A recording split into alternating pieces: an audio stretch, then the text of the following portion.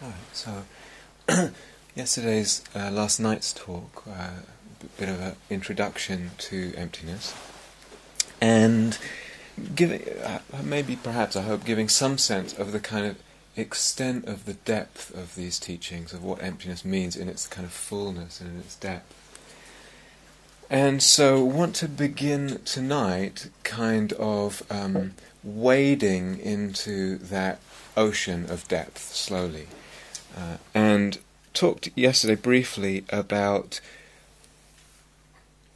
for convenience, the division of two kinds of emptiness: the emptiness of the personal self and the emptiness of phenomena. So in a way there's only really one emptiness, but break it down for pedagogical purposes. And this is not my division, it's from the tradition.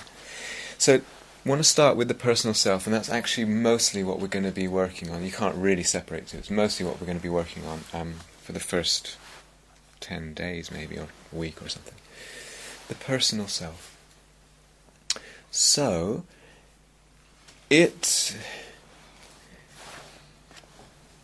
can be kind of a truism, sort of something that's tossed off in spiritual circles, in some spiritual circles, that the self is the problem, the ego is the problem, and very easy for people to kind of agree with that. And it's the ego that brings sense of separation and sense of duality, etc.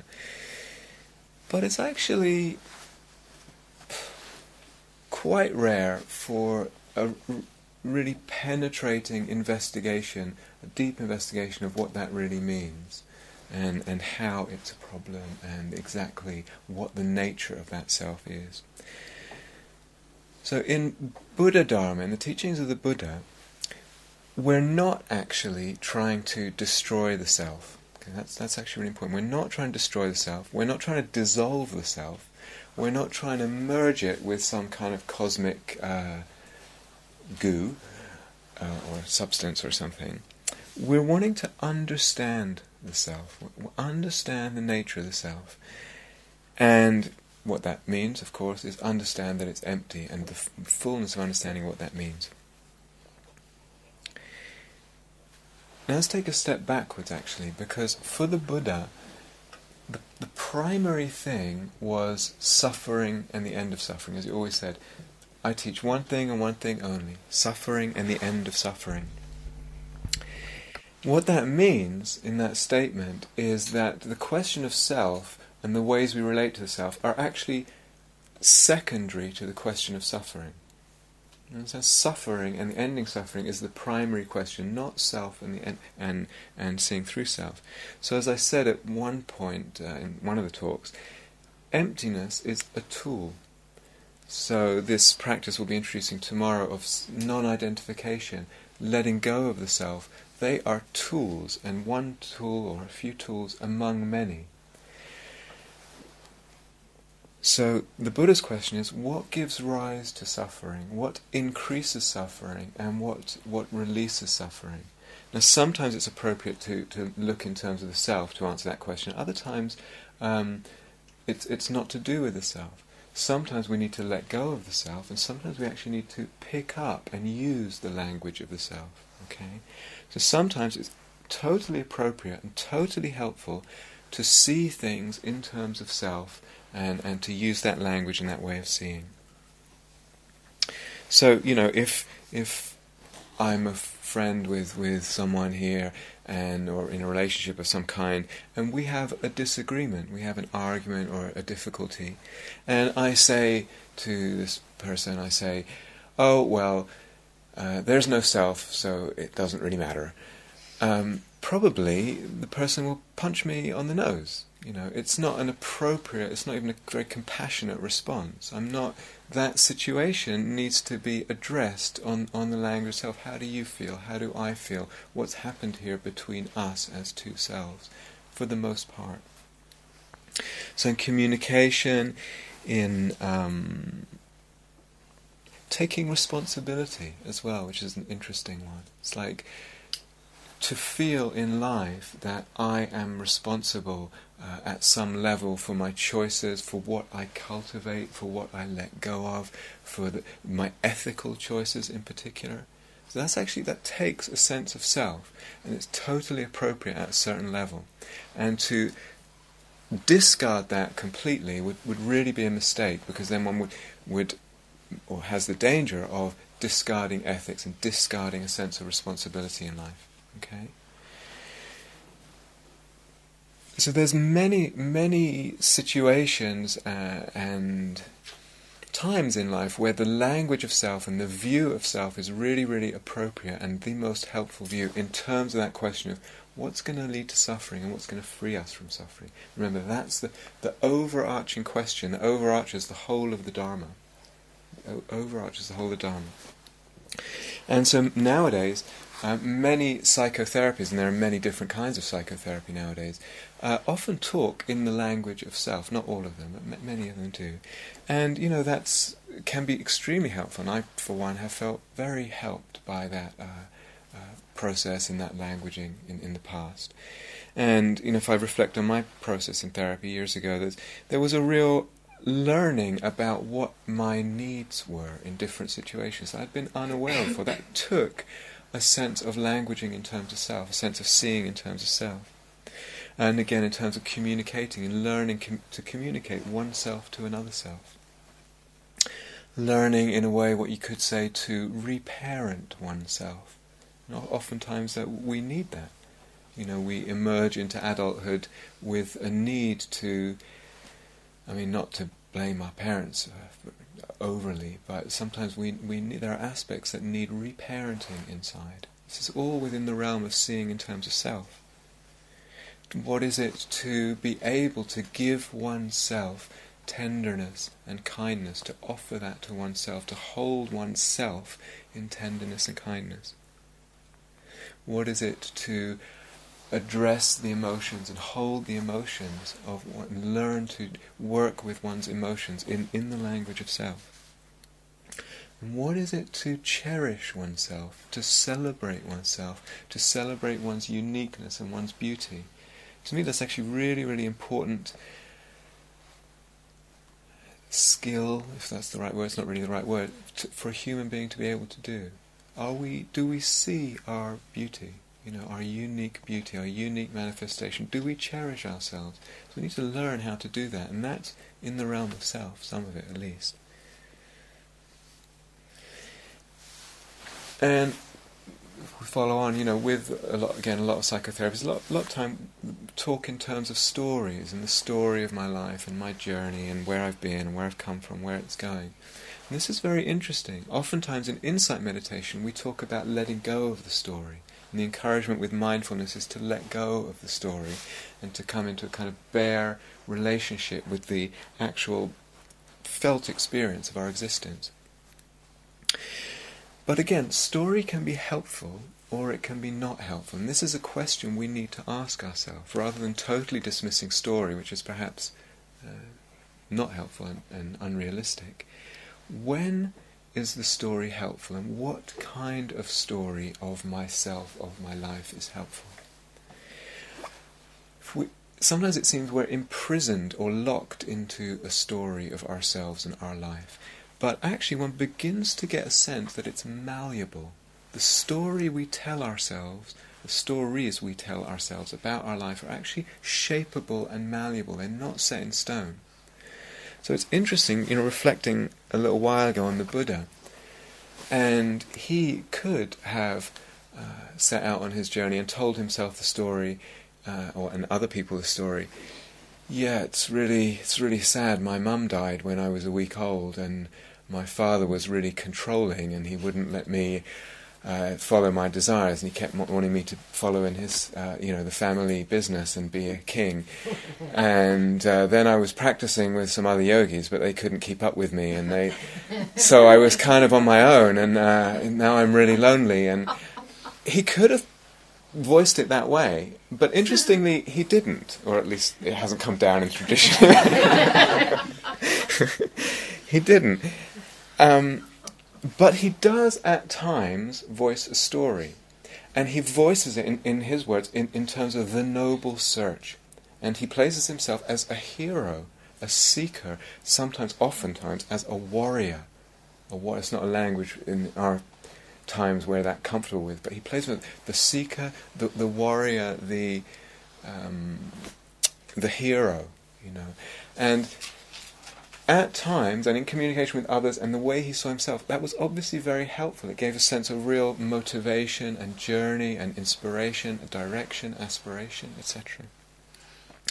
And then he was able to let go of that at times in meditation, let go of the story and enter into another mode, and I'll come back to that. So we can, to a certain extent, choose the story to a certain extent, and also choose our identity. So this is interesting too. I was talking with someone the other day, and she's giving up her job, and a quite prestigious job, and seeing the identification with the role, and how easily, we're talking about self-view and identification, how easily we identify with the roles we're in, whether it's a job, or whether it's a parent, or a spouse, or this or that. Identification with role. And she was immediately thinking about letting go of all identification. And actually she's wanting to do a lot of long-term practice. How about picking up another identity as a seeker, similar to the Buddha? Instead of jettisoning it all, maybe there's something in our identity as a seeker that's provisionally very helpful. And having an identity like that actually begins to reorder a lot of stuff in the life, priorities in particular. So very easy when the identity is of a certain kind, for certain kind of priorities to fit around that identity. For example, around security and money issues, etc. If one re-chooses the identity, it may be that, for instance, having less money means a different thing. Maybe what success and failure begin to mean a different thing because we're actually identified with something different. You understand? Does that make sense?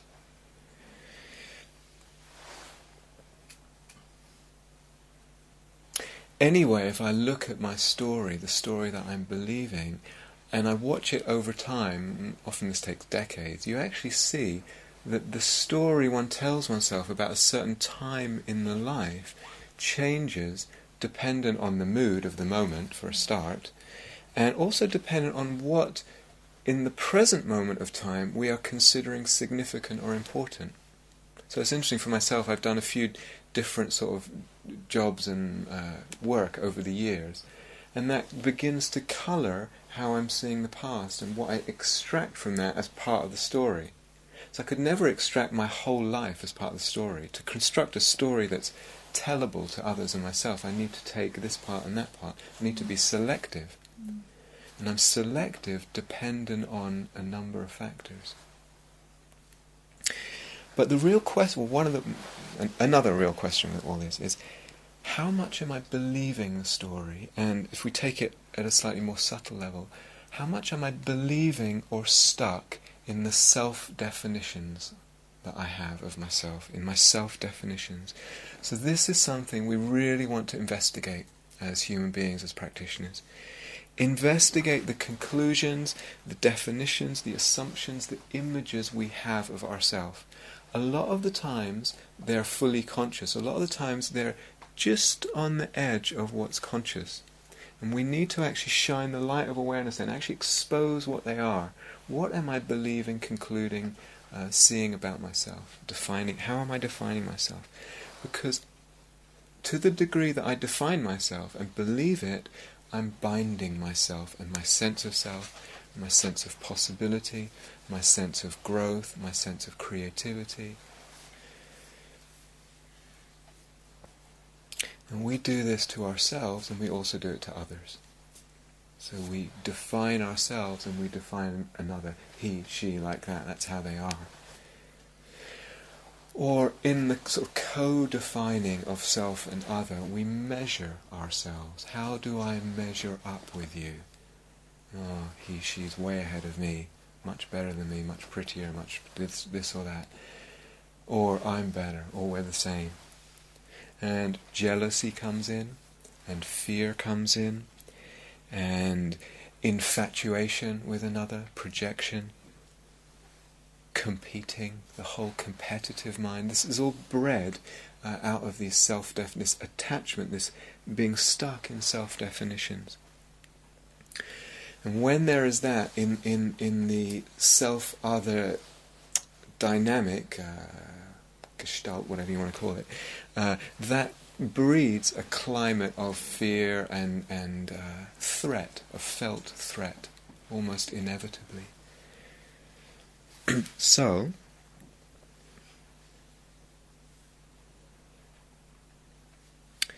as practitioners, we want to start noticing, like I said, really exposing very clearly to consciousness the ways we define ourselves, the images, the conclusions, and then begin puncturing those definitions and images as much as we can, puncturing them, making holes in them, seeing through them. So to notice the kind of thoughts you have when it's I am ... or I'm always, or I'm never.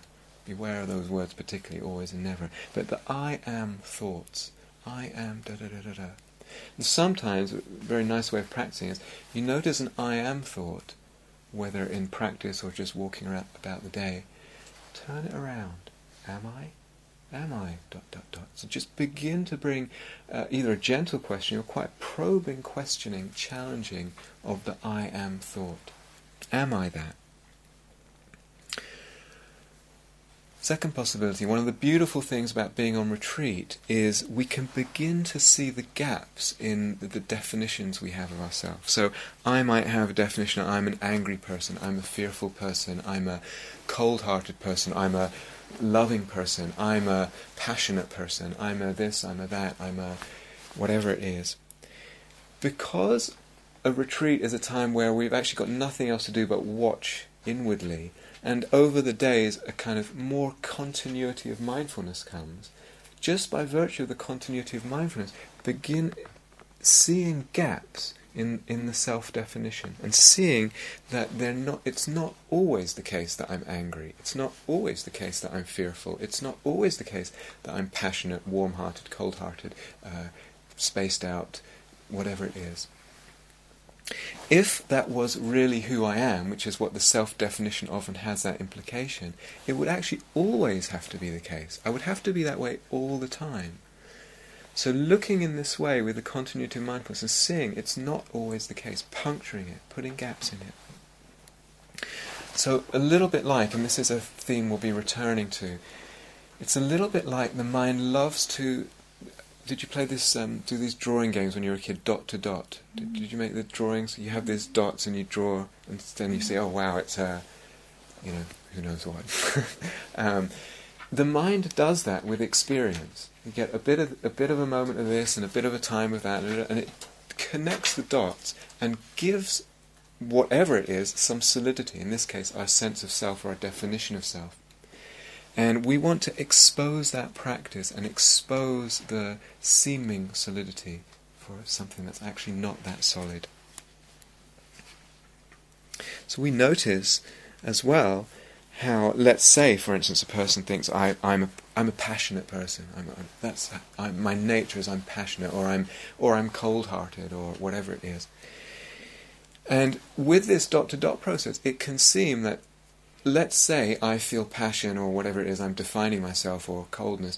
If that's the case for 10% of the time, through this distortion of perception, it actually seems like it's the way 70 or 90% of the time. You actually have to notice how the whole thing gets magnified and distorted.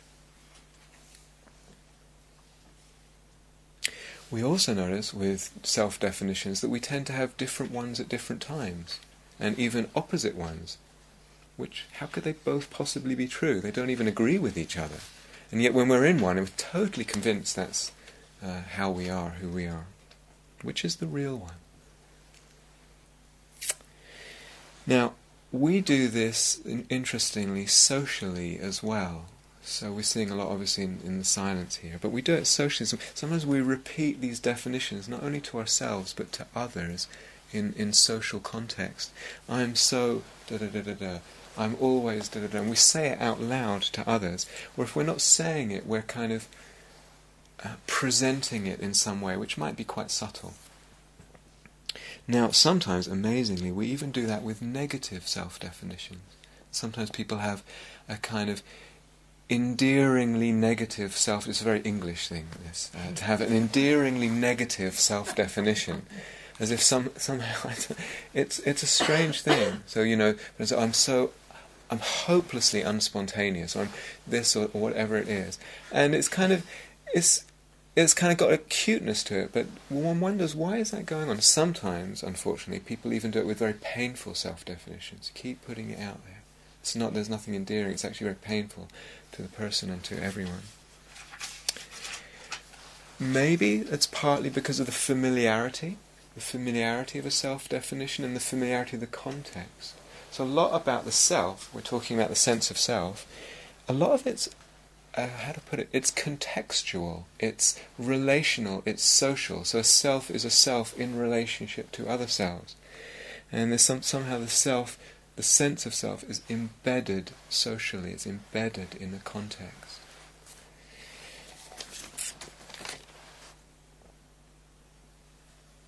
And what we notice as practitioners very early on in practice is that we bring a lot of this to the meditation, we bring a lot of it to practice. And how easy it is for the sense of self and the kind of agendas of self to hijack the practice a little bit. And we're suddenly, or maybe not even suddenly, but wanting to improve the self through practice, or wanting to make the self, to get a more perfect self in some way. So in a way, practice is a microcosm. It's looking at our life patterns under a magnifying glass. Now, of course, we see a lot of the patterns that we see in life, we see them in practice. The same patterns are going to show up, a lot of them anyway, in meditation as they do in life. So it was interesting, Abby's question this morning was really beautiful, I thought, in highlighting some of what self can do in relation to this. This sense of, let's say, bliss one time in meditation, or well-being, etc. And it's not to pinpoint Abby at all, it's just to say this is what selves do. And it's a really, really beautiful question. So, and here's some bliss, let's say, or joy, or whatever it is, and it's almost like we could just enjoy that, or we could take it to mean something about the self. And somehow we'd rather take it to mean something about the self often than enjoy it. It's interesting. We see this more commonly with the opposite, with the hindrances. And I said that in the talk about samadhi. Here it is not going well. What does it mean about me? We make the self-conclusion out of something. Self-conclusion. Now, oftentimes it's negative, but it will be positive too. And it's almost like we're infatuated with, addicted to making things mean something about the self. Making things mean something about the self. A characteristic quality or activity of the self is that it's always self-referencing. It's always self-referencing everything. Everything has to mean something about the self. Not everything, but a lot. Now, in Dharma practice, with all that, what I've just been talking about, it's very, very common to encounter the inner critic, this sort of inner voice or inner personality almost that is always haranguing oneself and harassing oneself, and it's never good enough, and always finding fault and being picky, etc., judging. This is so common now. It's so common in our culture. It's not that everyone has it, but it's incredibly common.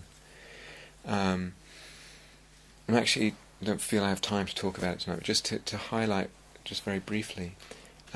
When you open the original discourses of the Buddha, the original suttas, you come across a lot of language in terms of striving and, really going for it kind of thing. We don't often use that language nowadays in Western culture, at least in these Dharma circles, because oftentimes it just bumps straight into the inner critic. It just goes completely into the program and the domain of the inner critic, and is interpreted that way, and we never see ourselves as doing enough. You understand? So very, very common. And I just want to spend 2 minutes on this. I actually think it's very interesting, but Not really a tangent, but it's interesting. This is something endemic to our culture. As I said, not everyone has it. It's actually endemic to our culture. I don't know if it was always that way in Western culture. And something happened around the time of the Renaissance, actually. The personality, the individual, became more important. So we live now in a culture of the individual in many respects. And so the sense of self, the sense of this personality self, is very much at the forefront of our consciousness and very much at the forefront of what we consider important. The roots of that are actually in the Renaissance and the rise of the individual in the collective consciousness, and the decrease of religiosity and sacredism in the culture, and the rise of secularism is actually very interesting. I don't have time to get into it. But so we live and breathe a kind of air around personality and individual, the culture of the individual. And we all of us were born into that, so much so that we barely question it. It's interesting when you look at the original discourses. Not only is there a lot of emphasis on striving, there's a sort of standard dialogue that the Buddha has oftentimes with seekers around the nature of the self, and it goes like this. Here's this seeker in front of the Buddha, and he says, "So, whatever your name is, what you might be taking to be self, could be the body or consciousness or this and that, is that thing permanent or impermanent?" And the person would have to say, "Well, it's impermanent, because everything's impermanent." And then the Buddha would say, "Okay, if something's impermanent, is it suffering or not suffering? In other words, can it totally satisfy you, or can it not totally satisfy you?" Now, if it's impermanent, it can't totally satisfy you because it's not there all the time, right? Following? Yeah.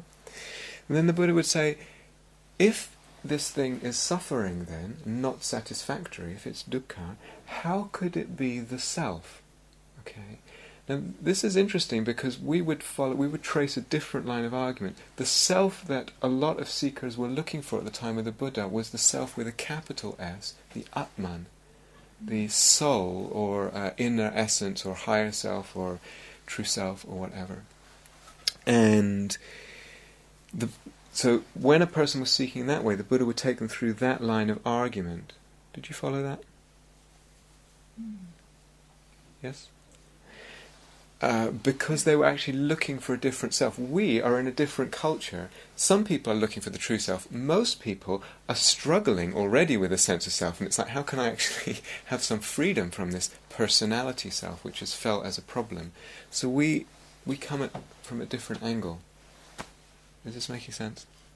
Yeah. Good. Okay.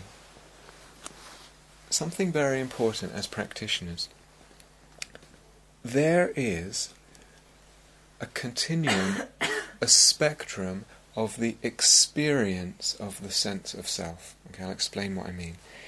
In other words, the self, our self-sense, is not always the same. It doesn't always feel the same way.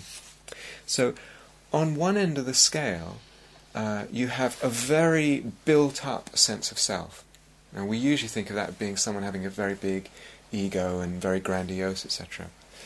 But this inner critic structure, when that's up and running and when that's really going, that's actually a very, very built-up, very marked sense of self. It's a very exaggerated sense of self. Now, it's interesting, oftentimes a person going through that, or with a lot of that in their patterning, feels like they don't have much of sense of self. They don't have don't have a self. Now, oftentimes you hear, well, shouldn't I have a sense of self, or shouldn't this other person have a self before they let go of the self? But usually it's very rare for a person not to have a sense of self. That's actually a kind of psychotic fragmentation. It's actually fairly rare. Mostly that's referring to a sense of self that's actually quite exaggerated and quite tightly bound around negative self-imaging. Do you understand? Yes? So actually, it's not that we need the self before to get rid of it. That person actually needs to let go of that self-identity, loosen that self-identity. Makes sense? Yeah? So on the one end, you get things like the inner critic, something like a tantrum. Something's gone on and we're totally upset about it, totally like consumed with this thing. At that time, the sense of self, the felt sense of self, is also quite exaggerated. You really feel this sense of self. Or when there's a lot of fear, you really feel the sense of self. Or someone's really criticizing you in a big way, or something like that. Other times, we might just be identifying with our story, but it's not so charged. Other times it might be that we're just quietly having a cup of tea, and the whole sense of self is there, but it's a lot more quiet. It's less exaggerated and built up. Other times it might be really in nature, letting go, or in a quite peaceful meditation. It's got even more quiet, even more refined, even more light, the sense of self. Go deeper in meditation, even more light, even more refined. The whole thing, the sense of self, is moving along this continuum from very solid, very heavy, very tight, very exaggerated, very built up, to very, very, very light, refined, etc., and eventually no sense of self. You understand? As long as there's some sense of self, we want to be interested in what it feels like and what it is we're identifying with. Because a person can be sitting, very peaceful meditation, feeling like there's no self here. But it might be that we're identified with the witness, the consciousness, the awareness. There's nothing of the stories around, there's no big problem, there's no big personality present, but there's just a quiet, subtle, oftentimes taken for granted identification with consciousness. And then there's still a sense of self, but it's very light and very delicate. So recently, I think recently in Dharma circles, the word selfing has become a little bit popular. Some of you may have heard it and used it, and it's actually quite helpful to think of it as a kind of verb. When is the mind selfing, and when is it not selfing? So it's selfing when it's making a big deal out of something, or there's a big storm about something, big mind storm about something, or there's a lot of ego sense around, or a lot of that inner critic. It's selfing then. But the danger with that is a little bit, it implies, and I think people can get hold of the sense from that when there isn't a storm, or when there isn't a big ego thing going on, or when there isn't the inner critic, then I'm not selfing, and therefore there's no self and there's no problem. There's still, as long as there is a sense of a subject, even in the most subtle way, and an object, a world, in the most subtle way, there's still, in this language we could say selfing going on. It's a spectrum, it's a continuum. Does that make sense? And that's really, really important, because as long as there is even the lightest, most delicate, most refined sense of self, that will be the seed of dukkha, it will be the seed of dissatisfaction in the moment, but also subtly in the moment, but also for future. And this is important. Actually, I remember years and years ago when I lived in America and went to an evening talk, and teacher is a very wonderful teacher, and someone I really love and respect. And I mentioned this to him. Well, it seems like there's a spectrum of self, and And he I remember him saying, well, there was a pillar between us in the room, sort of keeping what was actually a floor, because we were in a basement, keeping the floor up.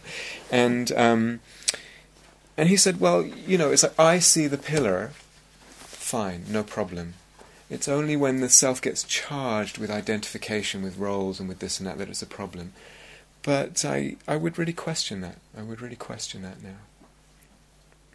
So, yes, we are interested in the self of the ego and all the games, what's that phrase, the games people play, and the ego games, and the grandiosity and the hype, and the denigration of others, and the denigration of ourselves, and the self-critic. Yes, we're interested in all that, and needing to look good, definitely.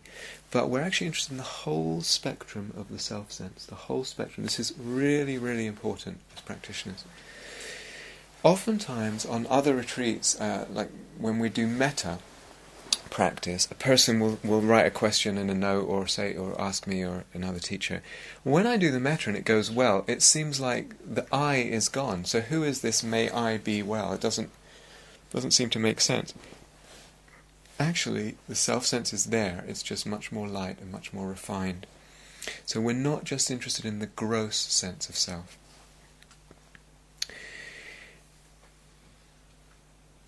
Interestingly, someone asked recently with this is a little bit of a sidetrack. Someone asked recently with the metta, when I say "May I be happy," "May I be peaceful," is that not reinforcing the self-sense? And it's a good question, but actually one finds that as one goes deeper into the metta, that's not the case. There's something in the quality of metta. We'll talk more about this. The quality of metta itself that softens the sense of self. It lightens and expands the sense of self. So, recently I was talking with a teacher who's very new to teaching. She's just beginning to teach her first retreats, and she was telling me about an interview she had with a retreatant who was also very new to practice. And I can't remember what the retreatant was going through, but the new teacher asked the new retreatant, when they reported whatever it was, what was the sense of self like at that time? How did that affect your sense of self? And it was just, the new retreatant was just like, huh? What do you mean? So this is not actually that obvious for non-practitioners, I would say. It's interesting, meditating a long time, one becomes very used to, sensitive to certain, picking up on certain qualities, aspects of experience that a non-meditator would have very little sense of. But what we want to do is really get familiar with, this is really important, really get familiar with, watch and get familiar with that range, that whole range of the felt sense of self.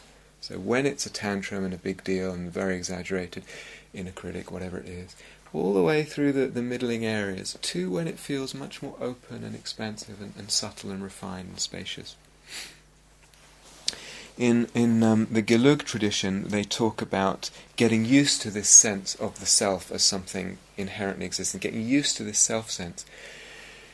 And what they suggest is kind of pointing to something quite gross. So imagine that you're in a room and suddenly, or you're in a big crowd of people and someone suddenly points at you and says, that guy's a jerk, or he stole my whatever, or something, and suddenly all these people are looking at you, blaming you for something, or thinking you're an idiot, then the sense of self is usually quite prominent. Now that's quite, for most people, that's quite exaggerated, and it helps if you have, if through meditation one hasn't got familiar with the felt sense of self. But as I say, what we want to do is get really used to that whole spectrum. It's very important.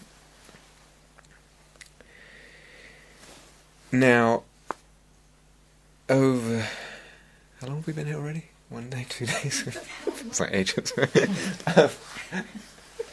So at some point earlier, I said, it was yesterday in the talk with that Tsongkhapa quote that I put on the board. Withdrawal or ignoring or a kind of oblivion from the sense of self is not sufficient. It's not sufficient. And that's absolutely true. We need to understand the emptiness of self and look at this felt sense of self and see it as empty. But I'm going to qualify a little bit that statement and say something again about samadhi. And I would say samadhi is actually very good in lots of ways.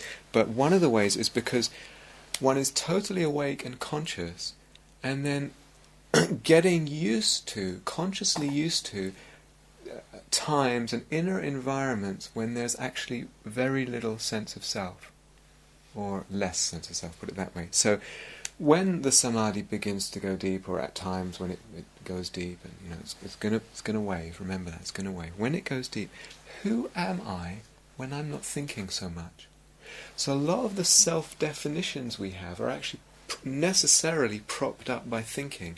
They need quite a lot of scaffolding of thinking to sort of hold themselves in place, these elaborate self-definitions we have. In the samadhi, that goes quiet, and I'm still very conscious and very present. Who am I when I'm not thinking so much? When I'm not thinking at all, perhaps? Who am I then? What's happened to that self-definition? Who am I? And some people define themselves often around their emotions and their felt emotional sense. Who am I when the emotional life gets quiet in samadhi or in equanimity? Who am I then? And again, with samadhi or deep states of meditation, occasionally the body itself can begin to dissolve or blur its boundaries and just kind of disappear a little bit. Who am I when the body dissolves? So consciously, we're actually learning to let go of the defining of the self to whatever degree. But that's actually very important and very, very, very helpful. Now there's a whole other aspect of the relationship with samadhi and emptiness we probably won't even get to on this retreat, but I'll just very briefly say something. What to say very quickly. We typically build a sense of self and we build a sense of the world, and that's what we're going to understand, move towards understanding in this retreat. We fabricate a sense of self, we fabricate a sense of the world. In samadhi, what's happening as you go deeper and deeper in samadhi is we do that less and less. We build the sense of self and we build the sense of the world less and less. So just to dip in and out of samadhi without understanding that process is nowhere near as helpful in terms of understanding emptiness as actually going into the samadhi and out of it and understanding how it's fabricating the sense of self and how the world, the sense of the world, is also being fabricated. There's something very deep to understand there, but I'm just throwing that out as a little tidbit really for now.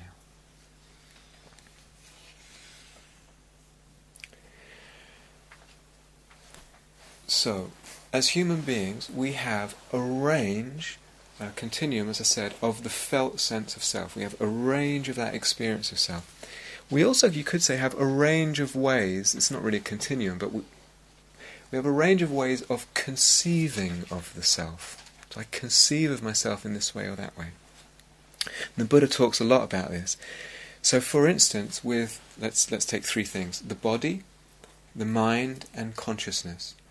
We could conceive of the self as being the body. The self is the body. Or we could say the self is the mind, or the self is consciousness. So the self as something like that. We could conceive of the self as something that possesses. The self possesses the body, or it's my mind, I possess it, or it's my consciousness. Now when I say conceive, I'm going to talk in different ways a lot about what I'm talking about now, and different aspects of it. That conceiving, it could be a theory of self that I have that I can explain to other people and to myself. More often than not, it's just a way of conceiving that I don't really even notice when I'm doing it. So I talk about my body, my mind, my this. I conceive in those moments, and I feel the self to be the possessor. So it's not a big elaborate theory, I'm not even consciously conceiving. Do you understand? But it's important because they are conceptions of self. Okay.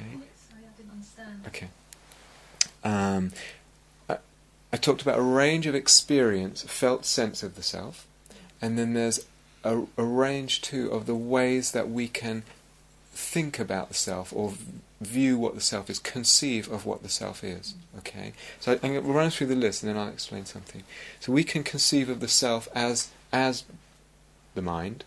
Let's take the mind right now. Self is the mind. I am the mind. Or I could say the self possesses the mind somehow. It's like it's my mind. We often talk about my mind is this. Or we could say the self is in the mind somewhere. There's a little, homunculus in the mind somewhere. Or we could say, in a more mystical way, the mind is in the self. And then it's more of a big cosmic self of cosmic awareness, or a big capital S self or something. Or God, we're in God or something. But those are four ways of conceiving. What I was saying is that sometimes a person conceives deliberately that way, like they hold a certain doctrine or religious theory or whatever, or view. And sometimes it's just we do that habitually without even realizing that we're doing it, and without we think we're not being... Like, I don't go in for a conceiving. I don't have any theories about anything, but we do it anyway. So the conceiving of self can get very sophisticated, actually, and in Buddhist teaching, it gets very sophisticated. So, what's quite common, and if you've been around insight meditation circles enough, you will hear something like, the self isn't anything real. The self is the continuum, the moment-to-moment continuum of the components of mind and body, what's called the 5 aggregates. We'll go into this tomorrow. In other words, the continuum of arising of consciousness and experience and feeling and perception, etc. And you often hear that as a teaching put out, that there isn't a self in terms of a solid self in the way we think about it. What it is the continuum. Or, again, in Buddhist teachings, you hear the self is awareness. You are, it's be the witness, you are the knowing, and be the knowing, and all kinds of stuff like that. Or, the self is actually the result of an infinite web of conditions coming together and giving rise to the self in the moment. So all my personal history, everything I've read, all the music I've listened to, all the teaching I've had, all the interactions, all coming together, and the self is that. Now, some of these conceptions are very useful, and they have a degree of truth to them, and they're around very much even in Buddhist circles. But the Buddha would actually reject them all, and reject even notions of the self as a oneness, a cosmic oneness. The self is actually, it's all one. That's also not endorsed by the Buddha. Why? Because all of them have implicit in them the notion of inherent existence. All of them are kind of saying, this is the true nature, this is the actual way the self is. And that is what the Buddha is objecting to. That is what the deep Dharma teachings are objecting to.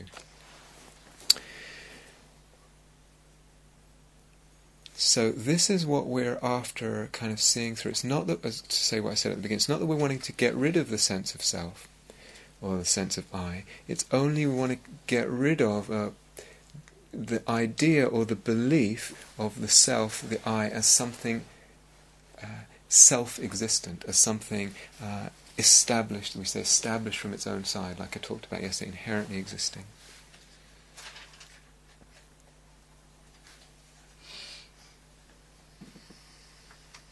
So, there is thinking. I mean, in a way we can't say, we can say, there can't, at one level, we could say, there can't be thinking without a thinker.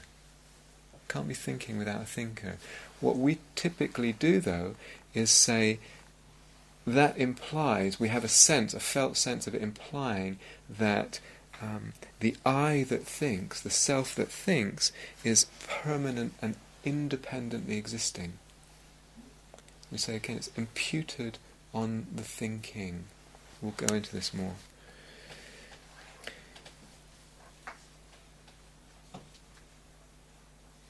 So, backtrack to the beginning of the talk. I'm going to have to leave some out, that's okay.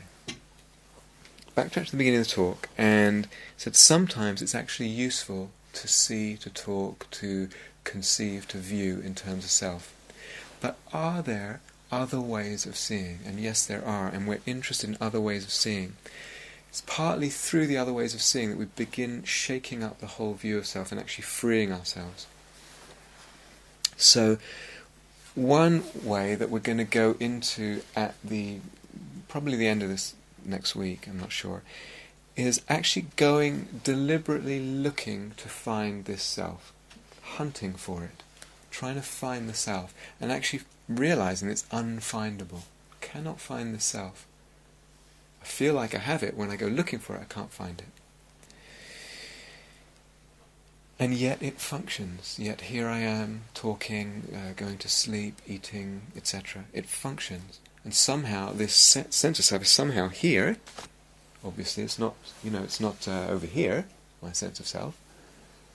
It's functioning, but when I look for it, I can't find it. So we're going to go on to that as a specific approach to practice later.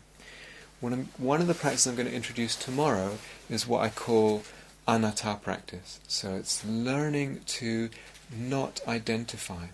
typically, I'll explain this tomorrow, typically we see things and we see experience, we experience experience and we identify with it.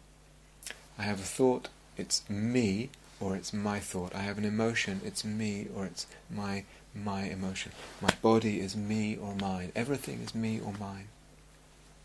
And one learns to just not do that. Just look at something and see it as not me, not mine. I'll explain tomorrow.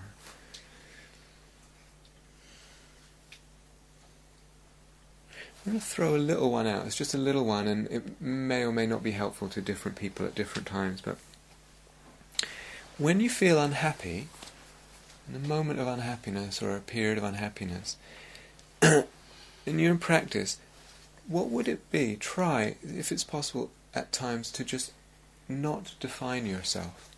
To just drop, let go of any kind of definition. You actually see the unhappiness is dependent on defining yourself. And just experiment with letting go of any sense of definition of yourself.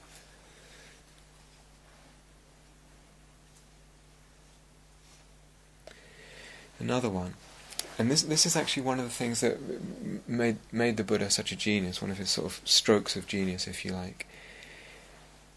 Looking in terms of actions rather than self-view. I'll explain what I mean. So typically we look a lot in terms of we interpret a lot in terms of self-view. But the Buddha, when he walked out of the palace in the mythological story, walked out and he encountered a world of seekers and teachers and this and that, and most people were hunting for this self with the capital S. That was what was going to do it. That was the idea. If you found this soul, self, higher existence, Atman, whatever, that was what was going to do it. And the Buddha kind of had a look at that and thought, I wonder if I have to be locked into that way of seeing. And he kind of took a step back from the whole scene and he said, what if I just look in terms of actions, outer and inner actions and movement, mental actions as well, that lead to suffering and ones that don't lead to suffering. And I actually just put aside this whole question of self. I just put that aside and I look in terms of actions. And that was quite a radical move. Let's take something like guilt. Okay, so something we've done in the past or said or not done or not said, and it haunts us in the present. We feel bound up with that. We feel the mind keeps going back there and blaming oneself about it. Okay, we feel guilty, and somehow we're locked in that cycle of guilt, that circle of guilt. What is it to actually look at it not in terms of self, but in terms of actions. Take the self-view out of things, in the past but also in the present, and look, instead of blaming the self for something, look in terms of what action do I want to do in the future based on that. What action will lead to suffering, what action will lead to freedom. Taking the self-view out of things.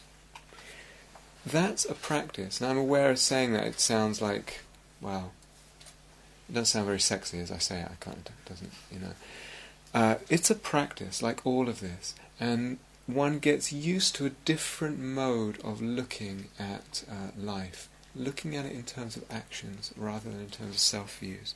And the more we practice that, the freer we can become. When we do this with self, we'd also do it with other. We see someone else doing something,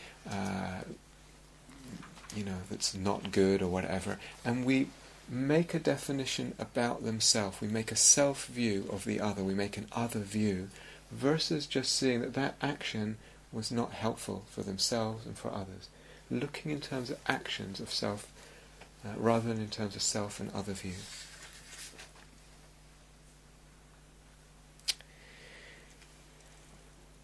Okay, I'm going to leave one for tomorrow, but the last one I want to mention today, and it's one I'll come back to anyway.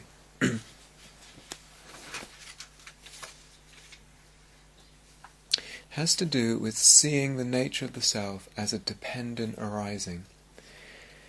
So, if I pay attention to this sense of self in my life, and it coming and going, getting stronger, getting weaker, getting more light, more heavy, what I see is, and we need to notice this, that when there's a lot of clinging or a lot of wrestling with something, either an inner thing or an outer thing, and something in our world, inner or outer, has become a big deal, or we are making something a big deal, either through thought, oftentimes we make things a big deal through thinking a lot about them, we build it up, as I say, with thought, or just in our relationship, our reaction to it. When something is a big deal, the self-sense is strong. When there's clinging to something, either wanting it or pushing it away, the corresponding felt sense of self is built up, is strong. Does this make sense? Yeah. And of course, we can do that with meditation. We can do it with meditation. We make a big deal of our progress, or so-called progress spiritually in meditation, and then the sense of self gets built around that. This morning in the question and answer period, we were talking about how the self-view gets built. And to say something is built is also meaning it's a dependent arising. Dependent arising. How does it get built? By focusing on something in particular. By drawing out something in particular from the inner or outer experience. Drawing it out from the totality of impressions. We draw it out, we wrestle with it, we focus on it, we make it a big deal, whatever it is, and then the self-view gets built on that thing. So this morning we were talking about, if I draw out all the times, all the places where I'm not doing well enough, where I'm not trying hard enough, where I'm falling short, then that is building the self-view. The drawing out and what I'm drawing out builds the kind of self-view. But whenever I draw out anything, I will build some kind of self-view. And then based on that self-view, my perception will lean towards and incline towards drawing out something in line with that self-view. Do you understand? It's a vicious cycle. It's reinforcing itself. And it's almost like it's not even that it happens so much in time, it's kind of, it goes round and round like two sides of a whirlpool. So based on the self-view, I focus on certain particulars that reinforce, let's say, my negative self-view, my shortcomings, my not trying enough, my this or my that, my depression. But also based on other conditioning from the past, cultural, all kinds of conditioning, and the vicious cycle gets established. So just to end now, we are learning ways of looking, and I said this already at some point.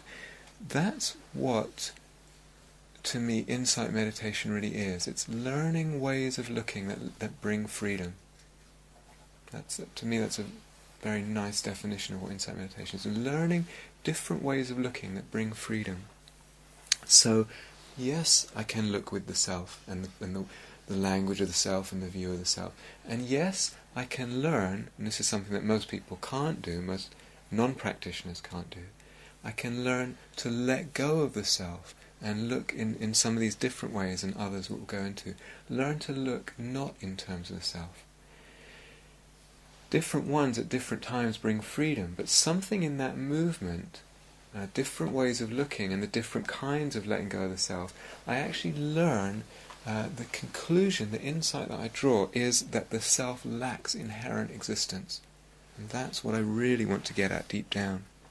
Begins to get clear, deeper and deeper and sort of more and more fully what it means. And I know it sounds puzzling when I say it exists but it doesn't exist and all that, and it lacks inherent existence, but that begins to get clear through this movement of different ways of looking that we engage in as practitioners.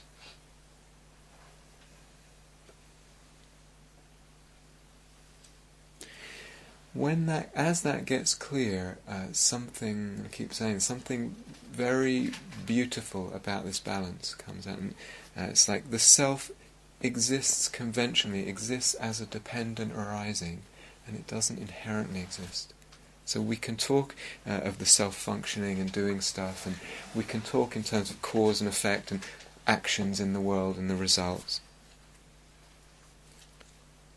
Again, another quote from Nagarjuna, actually wrote many texts on emptiness. It says, relying on actions and effects within knowing this emptiness of phenomena is even more amazing than the amazing, and even more marvelous than the marvelous. There's something very, very beautiful in there that we can, through this manoeuvring that we'll be learning to do, we actually, it comes clear, and freedom comes from that.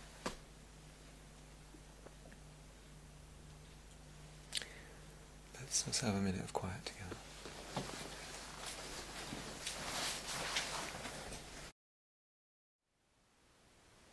Thank you for listening. To learn how you can support the teachers and Dharma Seed, please visit dharmaseed.org/donate.